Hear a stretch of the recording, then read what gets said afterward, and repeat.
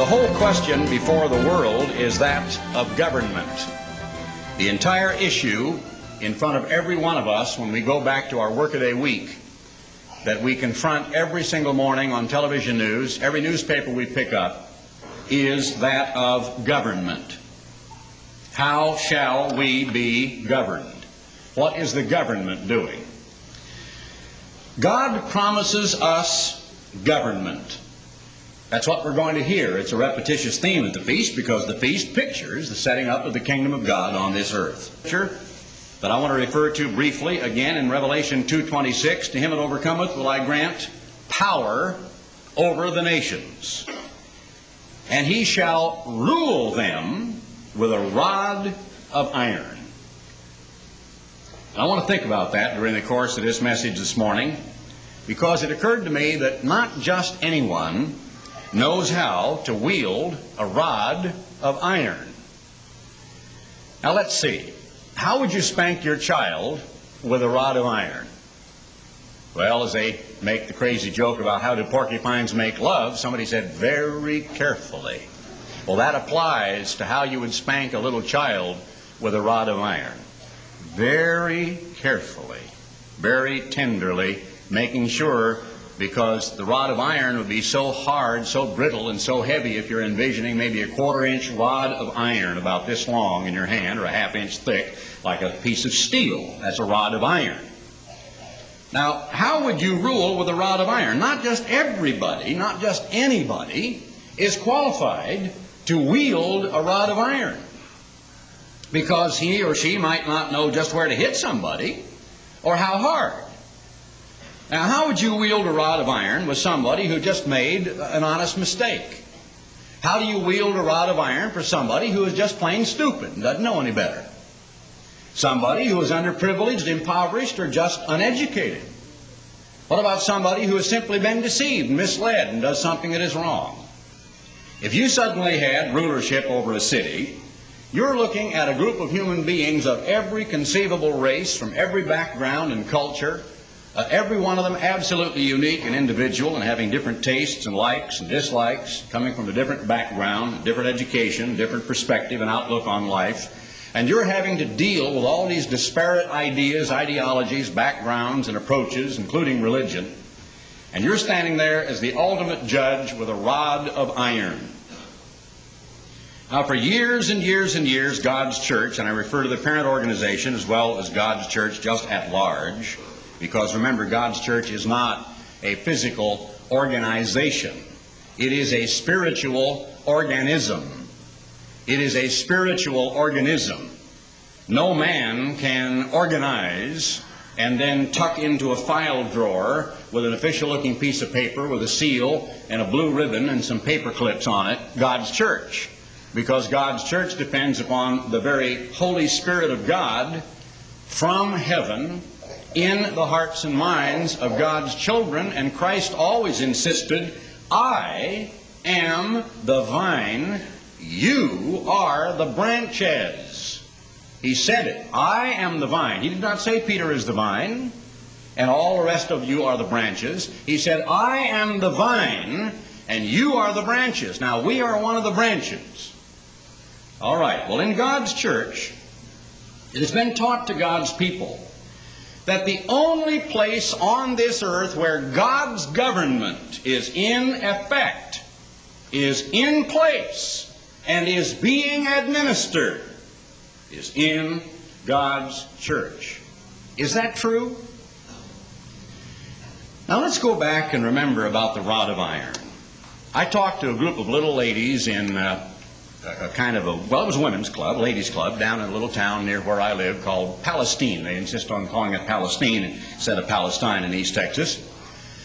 And at the time I talked to them, I wanted to talk about recidivism, civil justice, and of course the entire system of prisons, of riots in prisons, of crime, of what the civil authorities were doing about crime, and just how effective were the judges and the trial lawyers and prosecutors, and how effective was the prison system in Texas. And I just went through some of the situations that we are familiar with involving crime. And I told her the story that I'd heard not too long before that time of the little old lady walking down the street who had been mugged by some great big 6'4" thug about 19 years of age wearing heavy shoes. And he grabbed her bag and threw her to the ground, and she was quite elderly.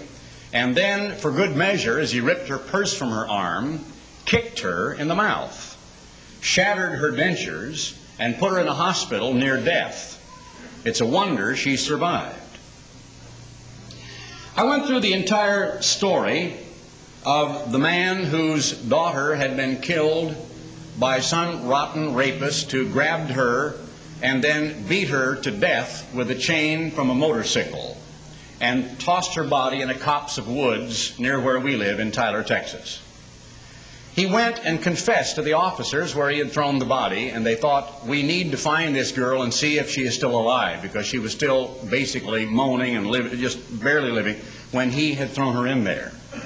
And so he confessed he had done it, and he took the officers to the exact spot and said, there she is.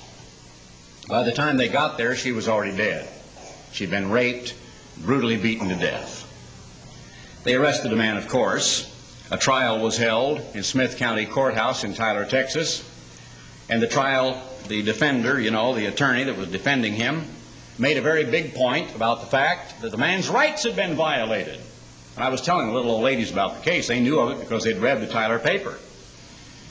Because, you see, he had not been read the Miranda rights. You have a right to remain silent. You have a right to call an attorney. And anything you say, maybe you waive these rights. You realize that anything you may say in a tape recorder can be used against you in a court of law, etc. Do you understand your rights? That apparently had somehow just slipped the idea or the minds of the arresting people, and they had not read him his rights. He didn't have a lawyer there. And the lawyer didn't tell him, don't talk to the police, don't say a word, don't tell them where this girl is, don't confess the crime. So his rights had been violated. And so he was let off. And he went free. And he was walking the streets a free man. Well, the local Tyler television station went down and interviewed his father and asked how he felt. And his father, I guess, committed a crime, virtually, because he said if he could find the rotten, unprintable so-and-so, he'd take a shotgun and kill him. And a lot of people thought very badly about that father for saying a thing like that. How can you feel that way toward a human being when all he did was beat your daughter to death with a motorcycle chain? Well, I told the little old ladies about my trips to Cairo, Egypt. And I said, I have a very nice watch here and a very nice ring. It took me many, many years to accumulate that. And I accumulated that thing when it didn't cost but a tiny 10% or less of what it would cost today. I said, I can walk the streets of Cairo, Egypt, or any of the other Arab capitals where they believe in the religion of Islam with my watch and my ring right on my hand and my arm, and absolutely without fear, in throngs of people, just milling people, most of them in the complete poverty level, who have nothing. And I'm safer than I am on the streets of Tyler, Texas. I guess the murder capital of the world is now Houston, maybe right behind it Dallas. Used to be some of the cities in the east and the big cities like Chicago, New York, Detroit, or what have you, but I think Houston is now the murder capital of the world. But just in Houston alone, there are more murders than in all the Scandinavian countries and the British Commonwealth of Nations put together. I should say just the British Isles, not Commonwealth of countries, not including Canada and Australia. And that is a terrible black eye on the United States. As I told them a little bit about the Koran, that actually some of the tenets of the judgments and the statutes of God and the Ten Commandments of God are included in the Koran. And that a part of the administrative justice meted out to criminals is right directly from the Mosaic law that Jesus quoted in the Sermon on the Mount. You have heard it said in the old time, that it should be an eye for an eye and a tooth for a tooth. And it went on in the Old Covenant, smiting for smiting, burning for burning. Thus shall you put away wickedness from among you. And so I portrayed this to these people. I said, in Arab countries, if you steal a loaf of bread, they cut off your hand. And I said, I've seen a few Arabs here and there with only one hand. But I've never seen an Arab with no hands. And you might go by a public shop, and there will be a hook in a thumb, a human thumb, and there is a blackened, old, withered up hand hanging there.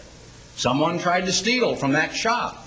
And they chopped off his hand. This is back years ago, maybe, in some of the Arab countries, but in some of them they still do it. An eye for an eye and a tooth for a tooth.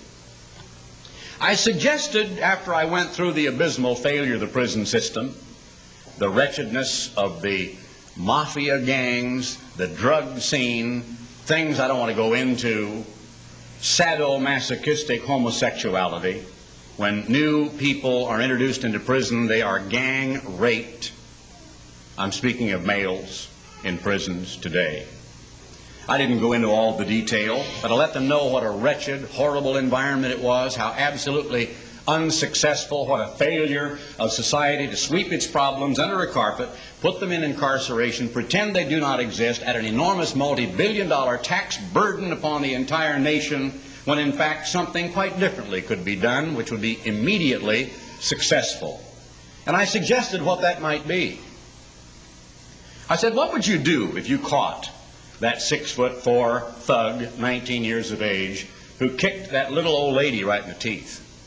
How would you like to see him tied down on a floor and a great big 6'4" deputy sheriff come up to him with about a number 12 logger's boot with big steel caulks on it and just haul off and drop kick him right smack in the mouth? You will not believe the response I got from those little old ladies. They almost stood up and cheered. They said, yes, that's exactly what ought to happen to him. And I thought, I'm talking to a bloodthirsty crowd here, you know, little old ladies. And I went on to suggest, then, what do you think if for the next 2 years of his life, he has to serve the little old lady? First, he has to pay all of her dental bills, all of her hospital, and all of her doctor bills. And he's got to work to do that. Then he's got to go to her home and clean it completely, and mow her yard, and paint her house, and be her household servant for 2 years. Do you think that might teach him a lesson? Now, he's got to go to the dentist, of course, because he doesn't have any front teeth left. And he's got to be in the hospital with his jaw wired shut because it broke the faceplate and the lower jaw in about 16 pieces, right? But after that, he's free to go. He's not in jail. You don't have to pay a dime to support this guy in jail, where he begins to become a part of the Mexican mafia, the black mafia, whatever they are, and dealing in drugs, and because of the frustration of virile, strong men incarcerated among themselves and so on, many normal men are actually inducted into what otherwise they would never begin to do in a situation like that. It is a horrible thing. God Almighty never provided in the Word of God for putting a person in jail. He said restitution and absolute administering of justice, an eye for an eye and a tooth for a tooth, smiting for smiting, burning for burning, and life for life. And thus shall you put mischief and evil away from yourselves. So, can you apply this to God's church? Now, is God's government, I will give you a rod of iron, and with it you shall rule the nations, and you shall smash them as the potter smashes a useless vessel when it is smashed to shivers, even as it was given me of my Father. And he describes rulership that is absolute rulership. Now, in the world today, every kind of government has been attempted down through history. Absolute monarchies, limited monarchies, democratic and republican representative system forms of government like ours, the more nearly so-called perfect republicanism or democratic form of government over in Switzerland with its canton system and so on, more so than ours perhaps as a model. But there are oligarchies, there are complete dictatorships and despots with only one human being in total control of government. The Soviet Union started out as a revolution of distressed, downtrodden people beneath the regime of a brutal and not caring and completely oblivious cloistered royal family called the Tsar and the Tsarina, with a demented, demonic, demon-possessed Rasputin as kingmaker behind the throne. And because of the enormous excesses of the elite class of the Soviet Union, or of Russia as it was known in those days, and because of a man named Lenin, or Lenin as we know him, who studied the writings of Marx and of Haushofer and Mackinder and many others, and devised a system where the so-called proletariat, or the people, always the peasant, the little people, would rule. And if anybody ever devised a system that seems to sound good on its surface, of course Karl Marx did, acknowledged really many of the root sources and causes of evils in society, as did Lenin. They're able to analyze what causes all of this. They can see elitism, and they can see that a clique of individuals at the top holding total sway over the workers, that the workers are always the peasant class, that they provide all of this, and just a tiny few are living in absolute splendiferous, wondrous, glamour, splendor, and like multi-millionaires, and eat the delicacies of a king's table where everybody else is at the poverty level, and there is no middle class. And yet the workers are the people who produce all of this that the king and his family can enjoy. So they were fair game for a violent revolution. And the revolution was based upon the idea that the people ought to have a say-so in government. Let's have it for the people and of the people and by the people. So in the Soviet Union, it's always people. It's the people's republic. It's the people's army and the people's collective farm and the people's store and the people's navy. Everybody is people, and everybody is comrade, and everybody is equal, aren't they? No, they're not. No, they're not. It degenerated into an oligarchy. But an oligarchy, as you know, is like a committee group of people, a whole group of people who share rulership at the top. But you know, if three human beings are sharing a lifeboat tossing in the middle of the Atlantic, there's going to be a fight over who gets to sit in the front. And so here we are with an oligarchy, and we know in the days of Andropov, who of course helped get rid of Beria after Beria's massive purges when he was the head of the original organization, the GRU. Well, before that it was called the NKVD, and now of course it's called the KGB, an almost unpronounceable, very lengthy series of three Russian words. And there are inter-service rivalries, and there are internal politics and rivalries in the communist oligarchy.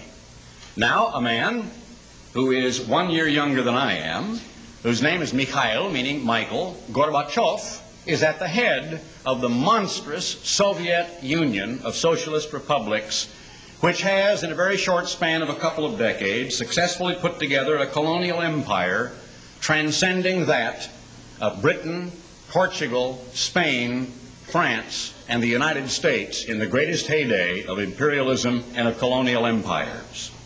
The Soviet Union has gobbled up more people, more territory in the last couple of decades than all of the great empires of the world put together. She rules now from the Horn of Africa all of the way to the other southwestern coast of Africa and into our own hemisphere down across these tossing Gulf waters to Cuba, only 90 miles off of our shore. Below us in Central America, communist conspiracies, revolutionaries being supplied communist guns and money are trying to overthrow a very weak and wavering and corrupt democratic government in El Salvador. Nicaragua virtually already gone. That threatens Panama. Panama is like a jugular, a part of the very life's blood of the United States of America and our trading lanes. Here is the Soviet Union, the vaunted Soviet Union that knows how to give its people what Almighty God says He will provide. Governments promise what God says He will provide. Let's see what God says He will provide right quickly over in the book of Leviticus, the 26th chapter. You're familiar with this, so I'll refer to it in passing and not take a long time with it. The question is, if you will walk in my statutes, keep my commandments, and keep my laws. Verse 3, then I will give you rain in due season, and the land will yield her increase, and the trees of the field shall yield their fruit. Your threshing shall reach to the vintage shall reach to the sowing time. You'll eat your bread to the full, and dwell in your land safely. What's that talking about? Food, shelter, and clothing. I will give you peace in the land. It's called, in national terminology, security. Our security forces, our defense forces. So you will have rest in the land, and you will have tranquility and lack of threat from enemies from without. And you shall lie down, and none shall make you afraid. How many nations have that? Does Afghanistan, Poland, Czechoslovakia, Hungary? Now, basically, in the United States, we have that within reason, except many of our people cannot lie down without being afraid because they fear crime or they fear other things that are around them. I will rid evil beasts out of the land, neither shall the sword go through your land. You're going to be safe from war, from attack from an enemy from without. And you shall chase your enemies, and they shall fall before you by the sword. 5 of you shall chase 100, 100 of you shall put 10,000 to flight, and your enemies shall fall before you by the sword. For I will have respect unto you, and make you fruitful, and multiply you, and establish my covenant with you, and you shall eat old store, and bring forth the old because of the new. What were the German people promised as Hitler rode to power in great pomp and ceremony clear back in the early 1930s? They were promised a chicken in every pot, and a Volkswagen in every garage.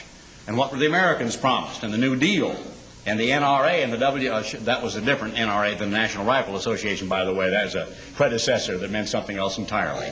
And the WPA, and all the Soviet, I should say, socialist, work projects that were extant in the United States in the 1930s as we tried to labor out from beneath the Great Depression under the Roosevelt administration.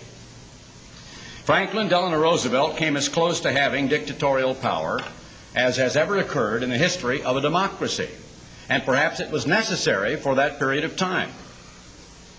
The United States of America, at that period of time, had she not been drawn into World War II, may never have arisen to the stature of greatness that we achieved by 1945. Fully 50% of our major industrialists, among them Henry Ford, who had a picture of Hitler on his wall and was a great admirer of the man, urged our government to remain isolationist and to have nothing to do with a war that was tearing Europe apart and threatening to completely conquer the British Empire. Joseph Kennedy, the father of Jack Kennedy, urged our president to urge the British to bring the entire British home fleet to American ports and to simply surrender to Hitler and to cooperate with him and to establish a United States of Europe because of the advantages it would mean to trade and because they all recognized that Hitler was the greatest threat in the world to communism, which the United States and Britain both feared. The real history of that period, as it gradually comes before us 40 years afterward, is far more fascinating than the history that was fed to us piecemeal and sort of hand-fed to us by the media back during the days when it was happened, when we had largely a controlled press. Very different indeed. Now, in the Soviet Union today, they promise what every other government tries to promise people. Hitler did, Roosevelt did, our government does today. Health, security, protection, peace, plenty, a piece of the pie, a piece of the action. You never hear a State of the Union address without our president, who is an admirable man, a man whom I happen to have a certain love for, and I like the man personally, but he is a man. And he is a man of great limitations. And he is just one man. And he has certain short-sightedness and a certain rather poor record. In the state of California, when I was a citizen paying taxes, and he promised not to raise taxes and was elected as governor, and taxes went up something like 4 to 8-fold in about 4 years. Other people are a little leery, and I cannot take the Democratic point of view that Reagan is evil and he's a liar. I just do not believe any of those things about the man. I think basically he is a good and decent man, and I think he is an admirable man, and I have a respect for President Reagan. But President Reagan is a man. And he is not going to usher in the millennium for America. And in every State of the Union address, he talks about those very things, millennial things. A great piece of the pie, you know, the American dream, young people owning a home and starting a business. And here we are with these massive problems we have that I can talk to you about for hours and hours and never run out of breath, of unemployment, of massive armies, of illegal immigrants invading our shores from everywhere, whether the Near East, Far East, Western Europe, whether in Central and South America, especially Mexico, the drain that is on the school systems and the tax base of our country, the drain it is to have all of these hundreds of thousands and millions of Southeast Asians, of Kampucheans or Cambodians, of Vietnamese and Laotians, of Thailandese and other people coming into the United States, of people who are in this country and even like guests of the country who then take advantage of the great freedoms that it offers and turn right around and demonstrate against the very country that gives them safe haven. The problems are absolutely enormous, but these governments tend to promise a millennium, peace and plenty and prosperity and happiness and success and security, protection from your enemies from without. That's what every government has promised. I find it, and I'm going to repeat a thing I told some of the brethren up around the Tyler area on the Feast of Trumpets, I find it one of the greatest ironies of all that the Soviet Union, which has been vaunted among its own people as the greatest possible solution to human government that has ever come along on the face of the earth, with its collectivism, its collective farms, collective state-run stores, with its tractor drivers and its doctors making exactly the same salaries, with this strata of society that absolutely stresses equality, has proved itself the greatest, most colossal failure of any government in the history of the world. Its people are held in subjection by terror, by fear. They are afraid, defectors are afraid to defect, and this rings a bell somewhere in the back of my mind, don't ask me why, but there are tens of millions probably of Soviets who suspect, as they get a little peek at the West, you might know, you see some of the documentaries about how popular blue jeans are, or rock music, which is kind of sad, but that happens to be something that the Soviets go for, the youth certainly do, or Western clothing, and of course even Western foods and Western movies, and that alcoholism is an enormous problem in the Soviet Union and of great concern to the leadership over there. I find it an irony then that in the midst of their vaunted, lofty projections about the marvelous, wondrous gift of the Soviet oligarchy to the Soviet people, that they are in fact the most colossal failure of human government that has ever come along. Let me give you just one proof of that I think is very indicative. 1/4 of the Soviet population is engaged in agriculture. In the United States, 3.4% of the population is engaged in agriculture, and we not only feed all of ourselves, but we feed much of the rest of the world. 1/4 of the population in the Soviet Union, 25% agriculture. Several years ago, for some reason, and I think it may have been before Andropov, I think it may have been even clear back during the latter days of Khrushchev, but I would be surprised at that. But anyway, there was some governmental decision only a few years back that allowed Soviet farmers to set aside 1¼ acres of the state collective land on which they lived and worked and farmed for themselves to grow their own crops and to produce some food for their own family. Now, that 1.4 acres, as it has been put in production by all of these millions of Soviet farm families and peasants, only represents 3.1% of the total land in production. Yet, those 1.4 acres in 1984 produced approximately 50% of all of the beef, poultry, eggs, and all of the vegetables, not talking about grain and cereals, but all the vegetables, the beef, the poultry, the eggs, and the milk, dairy products, that are consumed by the Soviet Union. Now think of what I said. Does that blow your mind or not?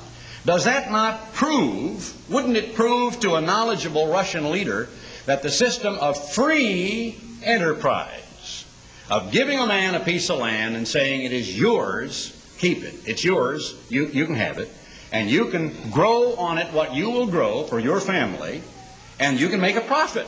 And so they trade. There's a vicious black market in the Soviet Union, and there is barter going on, like there is increasingly in the United States, as millions of Americans make deals in cash and barter for goods because they know the all-seeing eye of the IRS Big Brother cannot determine exactly what is happening, and therefore they don't have to pay the federal income tax if they do this in cash or in barter. Well, there's a kind of a black market in the Soviet Union that has the government very concerned over there, because there is no incentive. There is no profit motive. There is no freedom for a person to express himself. Everyone is to be a little yellow pencil. Everyone is to be exactly the same. Everyone is to be collective. And everyone is to be under the stifling control of the oligarchy. And everybody spies on everybody else. Members of the family are told to spy on and to report on anti-Soviet, anti-party, anti-government things that will come along. If someone were suspected of being somehow a saboteur in the assembly line of a modern missile factory somewhere in Irkutsk, Of course, they would probably send him and his entire family out to Siberia somewhere, and they would never be heard from again. There are thousands of Soviets who have defected over the years, maybe hundreds, it may not number up into the thousands. Many of them have lived a life of absolute wretchedness. Many of them have committed suicide. They couldn't cope with it. A handful here and there have begged to return, and some did. Like the criminal who has been in jail for 20 or 30 years and whose life has been regulated by whistles and horns, who cannot cope with freedom, the enormous blow that freedom was to these people was something they simply couldn't handle. And sometimes they simply had to get back to a totally regimented society because they had not learned to make decisions for themselves and to think for themselves.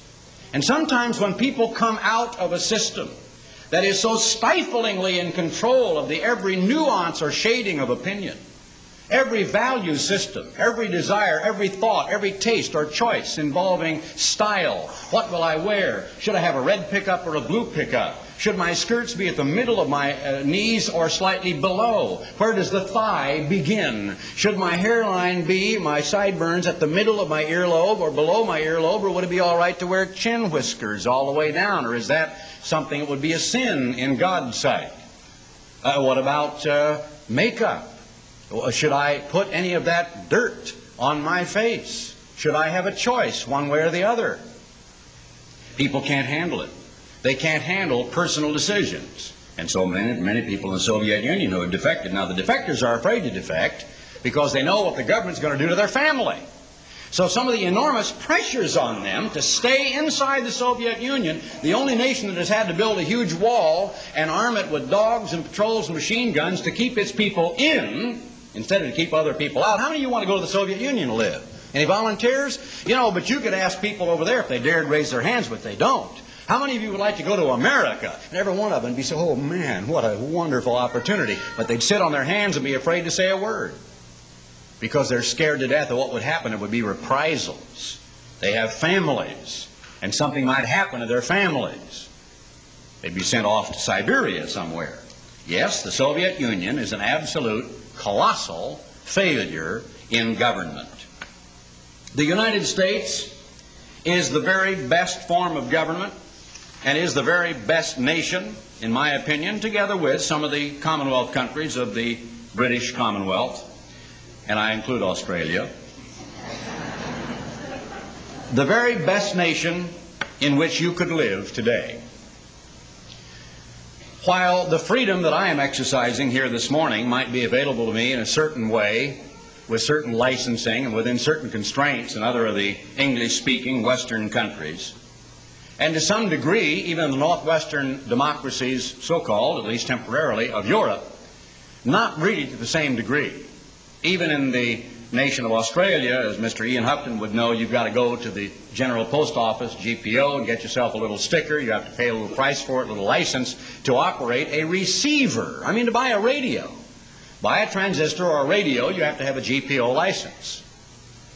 They limit the wattage of radio stations in Australia to 5,000 watts, so that no one radio station can reach out more than the range of 5,000 watts. There are restrictions even in the nation of Canada to our north involving the Canadian Broadcast Corporation, which is government-owned and controlled, and which insists upon a certain amount of Canadian content because they don't want the entire Canadian broadcasting system and television to become all totally Americanized, and many of them feel it's much too Americanized as it is.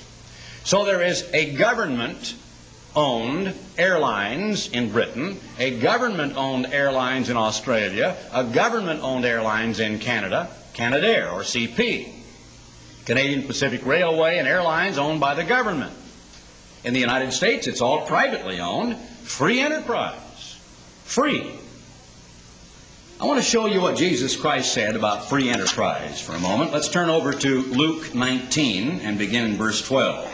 Luke 19 and verse 12. We're very familiar with the parable of the pounds, but there's some things in here we may not have thought before.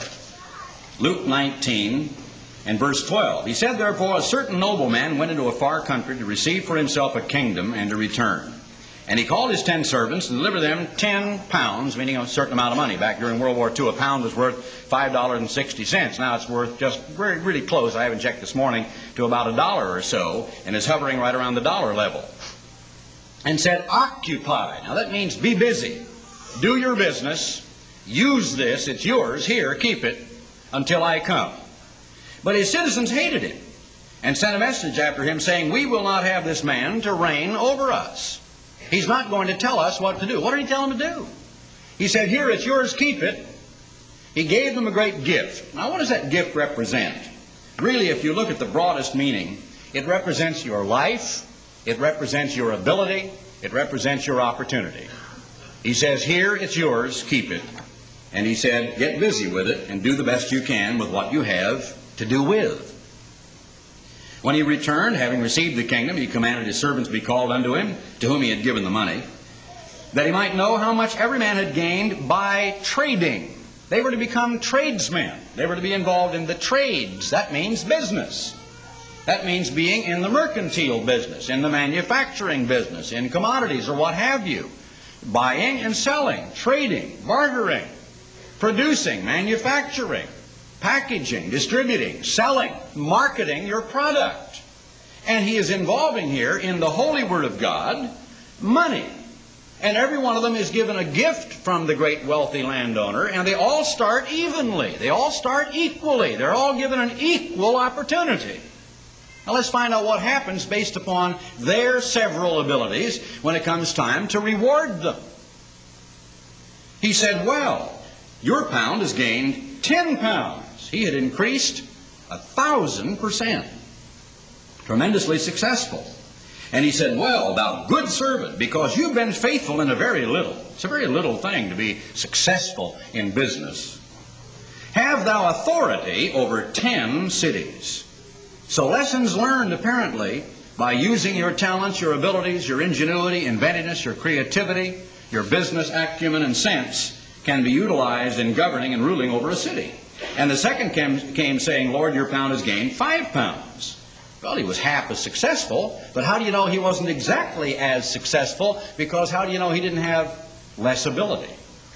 How do you know that he did not actually achieve the same level with regard to what he had to start with as the first man did? He'd still increased by 500%. 5 pounds. And he said, be thou over 5 cities. And another came saying, Lord, here's your pound, which I've kept laid up in a napkin, mattress money. For I feared thee, because you're an austere man. You take up that you lay not down, and reap that you did not sow. And he said unto him, out of your own mouth will I judge you, you wicked servant. You knew that I was an austere man, taking up that I laid not down, and reaping that I did not sow. Why then didn't you give my money into the bank? Does the Bible say there's anything wrong with having a bank? No, it doesn't. Not at all. There may be some things wrong with the banking system. There may be some dishonest bankers. One of them found his way into a high-level position in the government, Carter administration, got in all kinds of trouble later on, but I guess he finally got back out of it. I don't know the whole story. But we hear about banks going belly up, and we hear about people speculating in foreign currency, and we hear about some illegal and some fraudulent maneuvers here and there, and lending money to people that finds its way back into the hands of the banker, and we hear about famous embezzlements and on and on involving banks. But banking, by and large, is not condemned in the Bible. Why didn't you give your money into the bank? Because banks pay interest, especially on a savings account, and especially in a money market fund. That at my coming, I might have required mine own with usury, really, interest.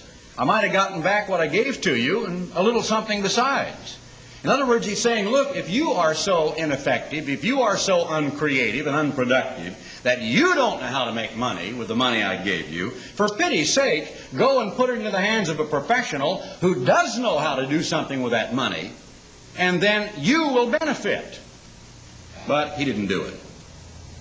Now, what about all this business of equality? How is God's government going to work? How is the government of Almighty God going to solve this problem? He said, take from him the pound and give it to him that has 10 pounds. He didn't say, give it to the guy over there with nothing that I never gave anything to in the first place. He didn't say, give it to one that has the least, which would be your basic, thought. The way a man would reason this out is, oh, well, let's take the guy with the 10 pounds. He now has 11. And let's take the guy with 6. He had 1 plus 5 is 6. And let's get that 17 pounds plus this pounds makes 18. And we give 1 to the guy who made 10 and 1 to the guy who made 5. And we've got 16 left over to distribute among the poor. Let's do it the communist way. Let's take it all away from the guy who earned it. And let's give it to the people who never earned a dime. That's the way a lot of people reason. To some degree, that's the way our nation reasons, because we simply can't stand to see people starve. It's very strange that in the Bible it said very clearly, if any man will not work, neither shall he eat. But our government doesn't say that. If any man will not work, yes, he will eat on all the rest of us. So he said, but Lord, this wasn't rational. He's got 10 pounds. You wouldn't want to give it to him. But I say unto you that unto everyone which has shall be given, and from him that he has not, even that which he has shall be taken away from him. But those mine enemies which would not that I should reign over them, bring hither and slay them before me. That's a fairly harsh decision. Slay them before me. Now, I find it absolutely fantastic that only 3.1% of the total land in production in the Soviet Union on private little farms produces 50% of their food. And there is one little model example inside a stifling oligarchy of total control over the minds of its people of how free enterprise, freedom, really works. It really works. If we draw that analogy a little further and apply it to the church, let's go over to the 15th chapter of the book of Acts and see something that perhaps we hadn't looked at before. This has to do with a little bit of church history of how a major decision was made, and many people were urging that something happened to the church at that time. Those people are alive and well yet today. That spirit still lives inside of God's church. There are people who actually think that God's church is God's government in action on the earth today. But no, God's government wields a rod of iron. And not just anybody knows how to use a rod of iron. Not just anybody knows how. The apostles and the elders were brought up to Jerusalem to consider a question about circumcision. Certain of the sect, verse 5, of the Pharisees which believed rose up, and they began to say it was needful to circumcise them, to command them to keep the law of Moses.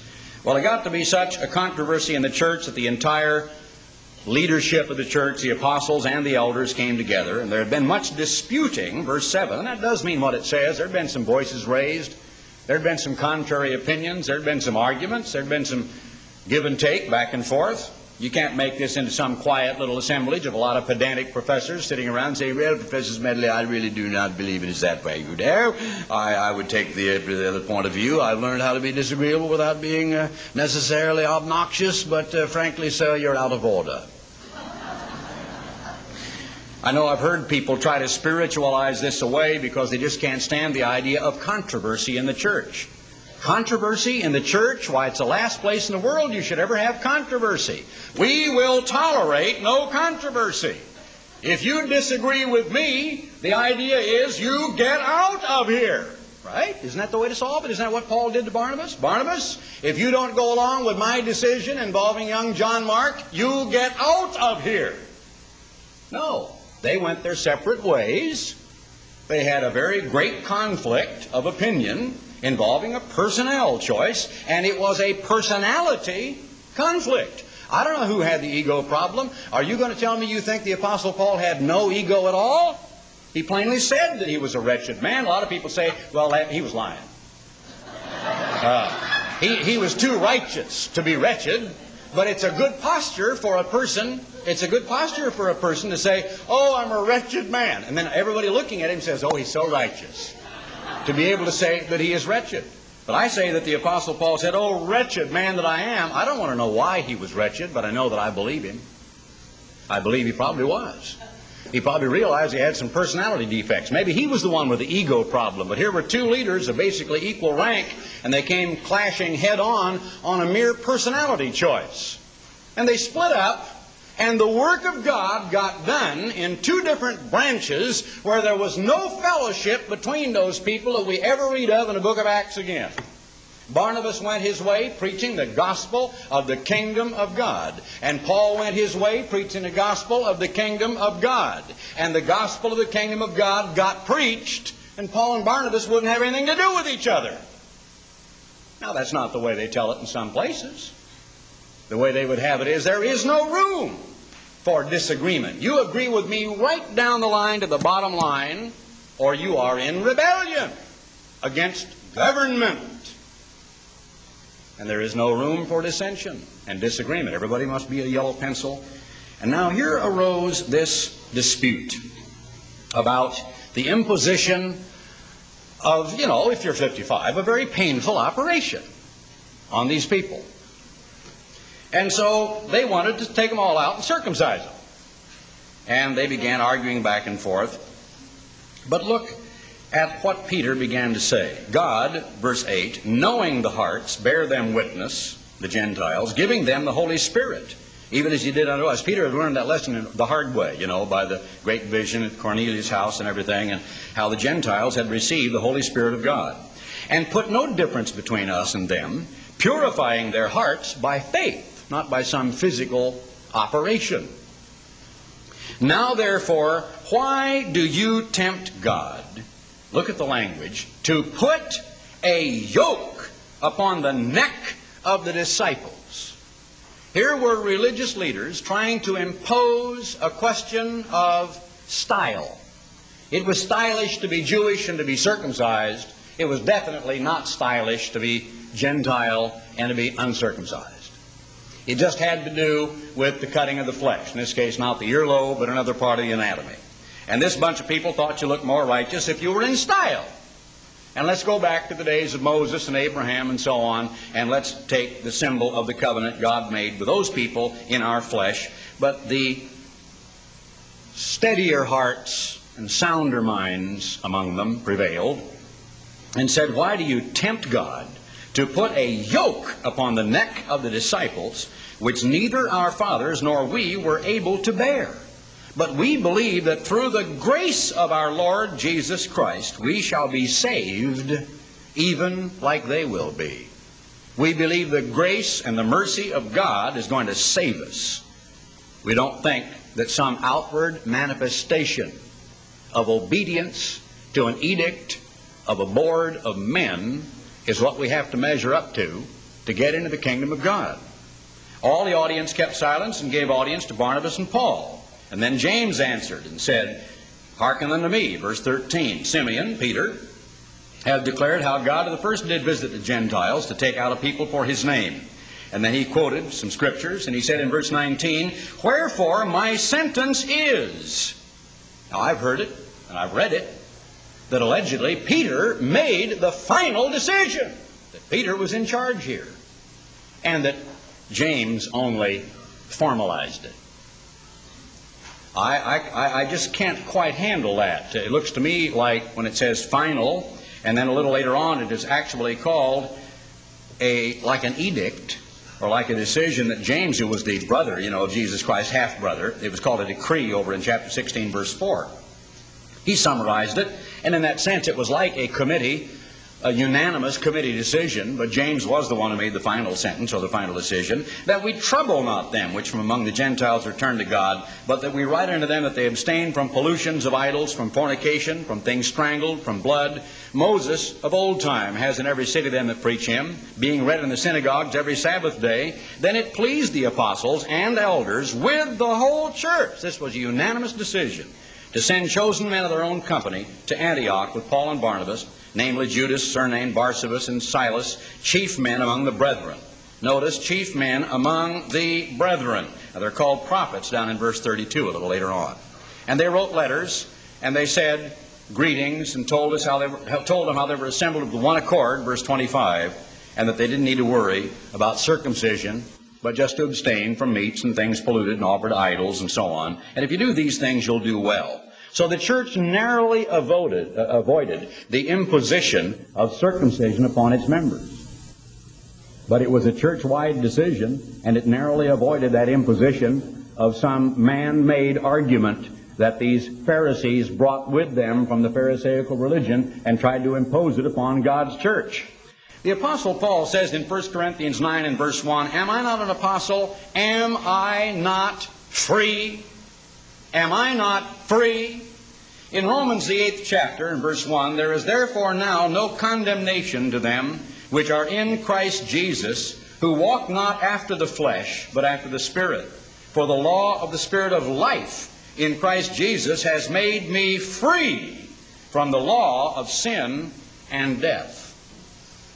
Absolutely free from the law of sin and death. Now, in physical government in this world, there is demonstrable proof for all of the world to see that when a man enjoys the fresh air of freedom, he is able to achieve the ultimate state of that man in whatever he chooses to pursue. Had the Jew not been allowed the safe haven of the United States of America, the literature of the world, the science of the world, the art, the music of the world, the entertainment of the world would never have occurred in the way that it did. You can point to so many people in our history, whether it's the Einsteins of our history, or whether it is some of the great musicians, including George M. Cohan. The word Cohen merely means priest in Hebrew, and of course it is a Levitical name, or Sammy Kahn, or those names in entertainment, in art, in literature, in science, as I said, and because they were not stiflingly controlled and put in their ghettos and treated like a fourth-class citizen, or even sent to the ovens under the pogroms of Adolf Hitler, in the United States of America, the Jewish race has been able to achieve its highest pinnacle of achievement because it was in a society where that Jewish spirit was free and was free to exercise itself. And so it must be in the Church of Almighty God. The Church of Almighty God is not the government of God in action. Because I do not wield a rod of iron, I don't know how to be careful enough with a child with a rod of iron. I may make a mistake. I don't know how or whether to judge the heart of someone who is so wicked that he needs to be hit right across the middle of the teeth or across the bridge of the nose, which would probably kill him, because that's what he deserves, and I'm standing here with a rod of iron, and I have to administer the punishment. The only human being who has ever drawn breath, who could have been turned loose in this world with a rod of iron in his hand, is Jesus Christ of Nazareth. And there's never been one before or since. Now, before Almighty God is going to turn us loose with a rod of iron, we're going to have to get out of our system the idea that the military organizations, the oligarchies, the absolute monarchies, the despots and dictatorships of this world are the prime example for the kind of rulership we need in the church. Almighty God doesn't want a group of dictators running around this world with rods of iron, ready to smash into shivers anybody that disagrees with their choice in suits and neckties. He isn't going to give you a rod of iron because he won't hand one to just anybody. He will hand a rod of iron to somebody who has the wisdom of Solomon, the patience of Job, the love and mercy of Jesus Christ, the courage and love of David, men with the qualities of character that we read of in the Bible, like a lineup of heroes. You heard a little bit about that in the sermonette. Men and women who have achieved that kind of character, who have in their hearts the requirements of the Holy Spirit of God. And you listen to see what they are and apply them to ourselves. Think of human beings you know. I know a church where people are in terror of their ministry in the same way I know a nation where citizens are in terror of the KGB. They're afraid to talk openly. They're afraid to come and visit across certain borders and restricted lines because they're going to be spied upon and because their family may have to pay the consequences. I know that that exists. And I'll tell you that until we get it out of our hearts and minds that the way to administer justice in the church is with a rod of iron, and saying, you will do as I say or I will put you out, we will never be qualified to administer the loving, merciful rod of iron. And it can be merciful and gentle as well as very hard and unresilient and unyielding that God is going to give us. Think of some people you know. I know a case or two or three. I get letters dribbling across my desk at the rate of 6 or 8 every single week of people telling me stories so absolutely heartrending you cannot believe it, of the one individual in their life they ought to go trust and feel warmer toward and feel their secret is safe, and they can actually pour out their hearts and they can get solace and comfort and succor and aid, is their minister. And instead it ends up he's the one individual they fear the most. They're scared half to death of him. All right, you can substitute a human being's name if you want to. The Holy Spirit is and produces in us love, joy, ebullience, happiness, joy, effervescence, peace. Now, let's just think of what it says in 1 Corinthians 13 about the product of the Holy Spirit in our minds.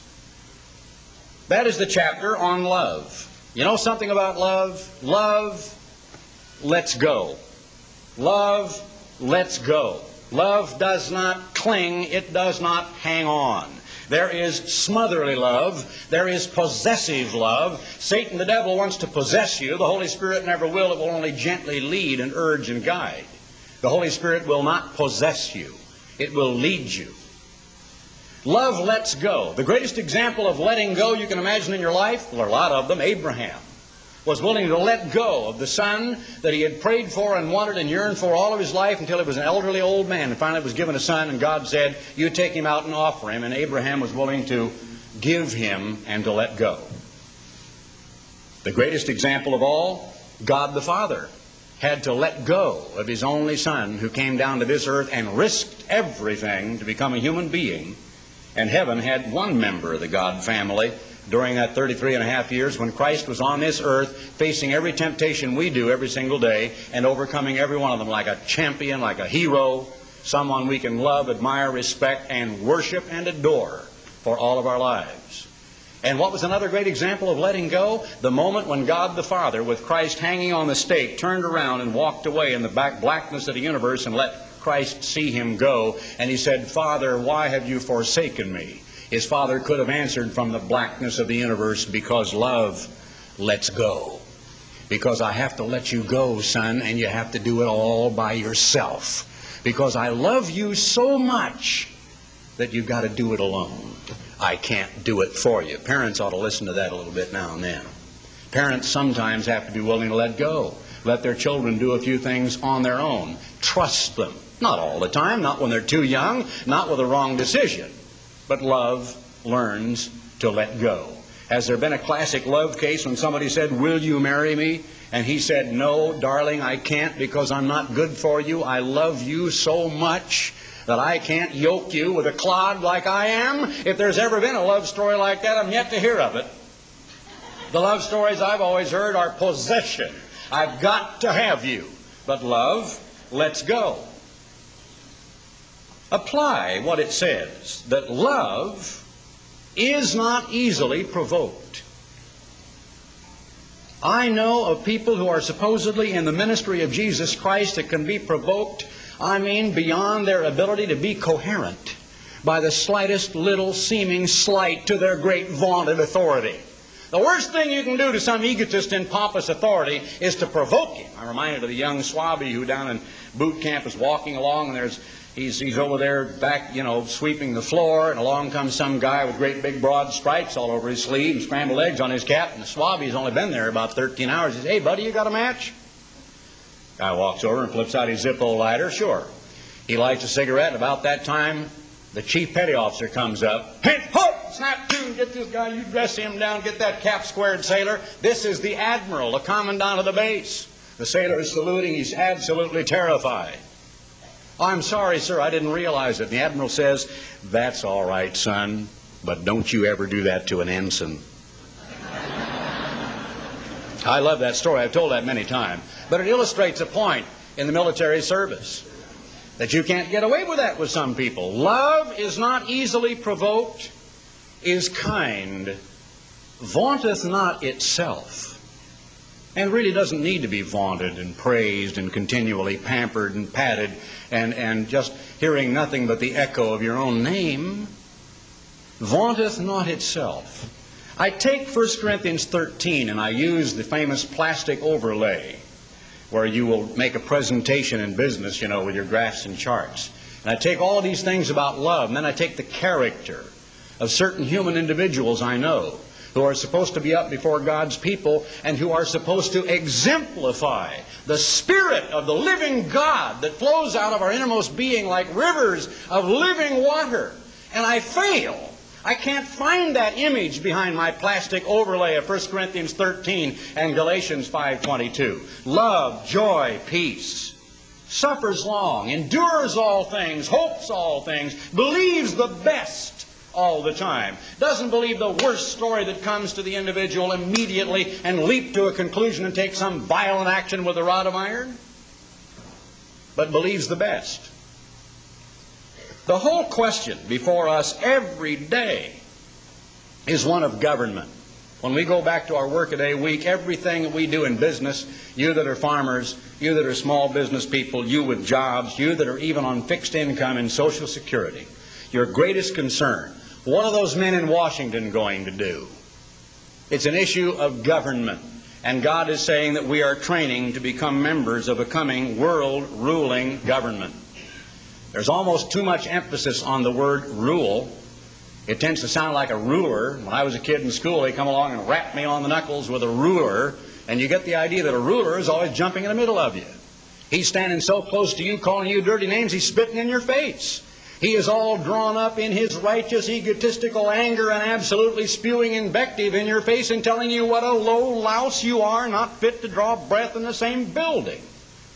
And you get the idea. You see the military man, the general, chews out the colonel, who turns around and chews out the lieutenant. He goes in and just about kicks the sergeant right in the middle of his you-know-what, who turns around and gives the poor little old rookie there, the brand new private, the latrine duty. And the private's in a latrine, and the dog walks by, and you know what he does? He kicks the dog. I've seen it happen, that right on down the line, you tend to treat people the way you've been treated. And that if you have been under a stifling regime and you have had to take the kicks, cuts, curses, and bruises, and then someday they give you a little authority, you say, now it's my turn. Remember what God said about the son of Solomon? And what happened, how he lost the kingdom? He said, my father chastised you with whips, I'm going to chastise you with scorpions. You thought it was tough under him, I'm going to make it several times tougher. I know how to be an autocrat. I know how to be a dictator. No, a rod of iron is not for everybody. A rod of iron is for little old ladies, little sweet old ladies, who know if some other little sweet old lady has had her false teeth kicked nearly down her throat by a 6'4" gangster age 19, that she ought to lay him down on his back and take that rod of iron and smash him right in the face with it. But at the same time, she knows that if there's a gentle little sweet child, all she does is just show him the edge of it. Just look at this, son. Now be good. She's balanced, and she knows how to use that rod of iron. Rod of iron isn't for everybody. It's only for God's children, for people that have learned the lesson of real righteous government. How does God rule you? How often has He had to forgive you? Even during the feast, will He forgive you for little oversights and mistakes and sins and faults? You bet He will. He's just begging you to come to Him and ask for it. He wants you to come to Him and ask for forgiveness because He is a Father who loves us with every ounce of His being, and we're the most unworthy recipients of that love you could ever imagine. But God the Father wants us to learn the lesson of government, but His kind of government, not a monarchy, not an oligarchy, not a democracy, not committee rule, and certainly not rule by an autocracy or some sort of anarchy of one individual with various, perhaps, personality hang-ups and conflicts who is over total control over a lot of other human individuals. So the lessons of government that we're to learn throughout the year, as well as here at the feast, are the lessons of gentleness and goodness, meekness and kindness, mercy and love, and of course forgiveness. A rod of iron isn't for everybody, but I hope someday it's going to be for you and for me.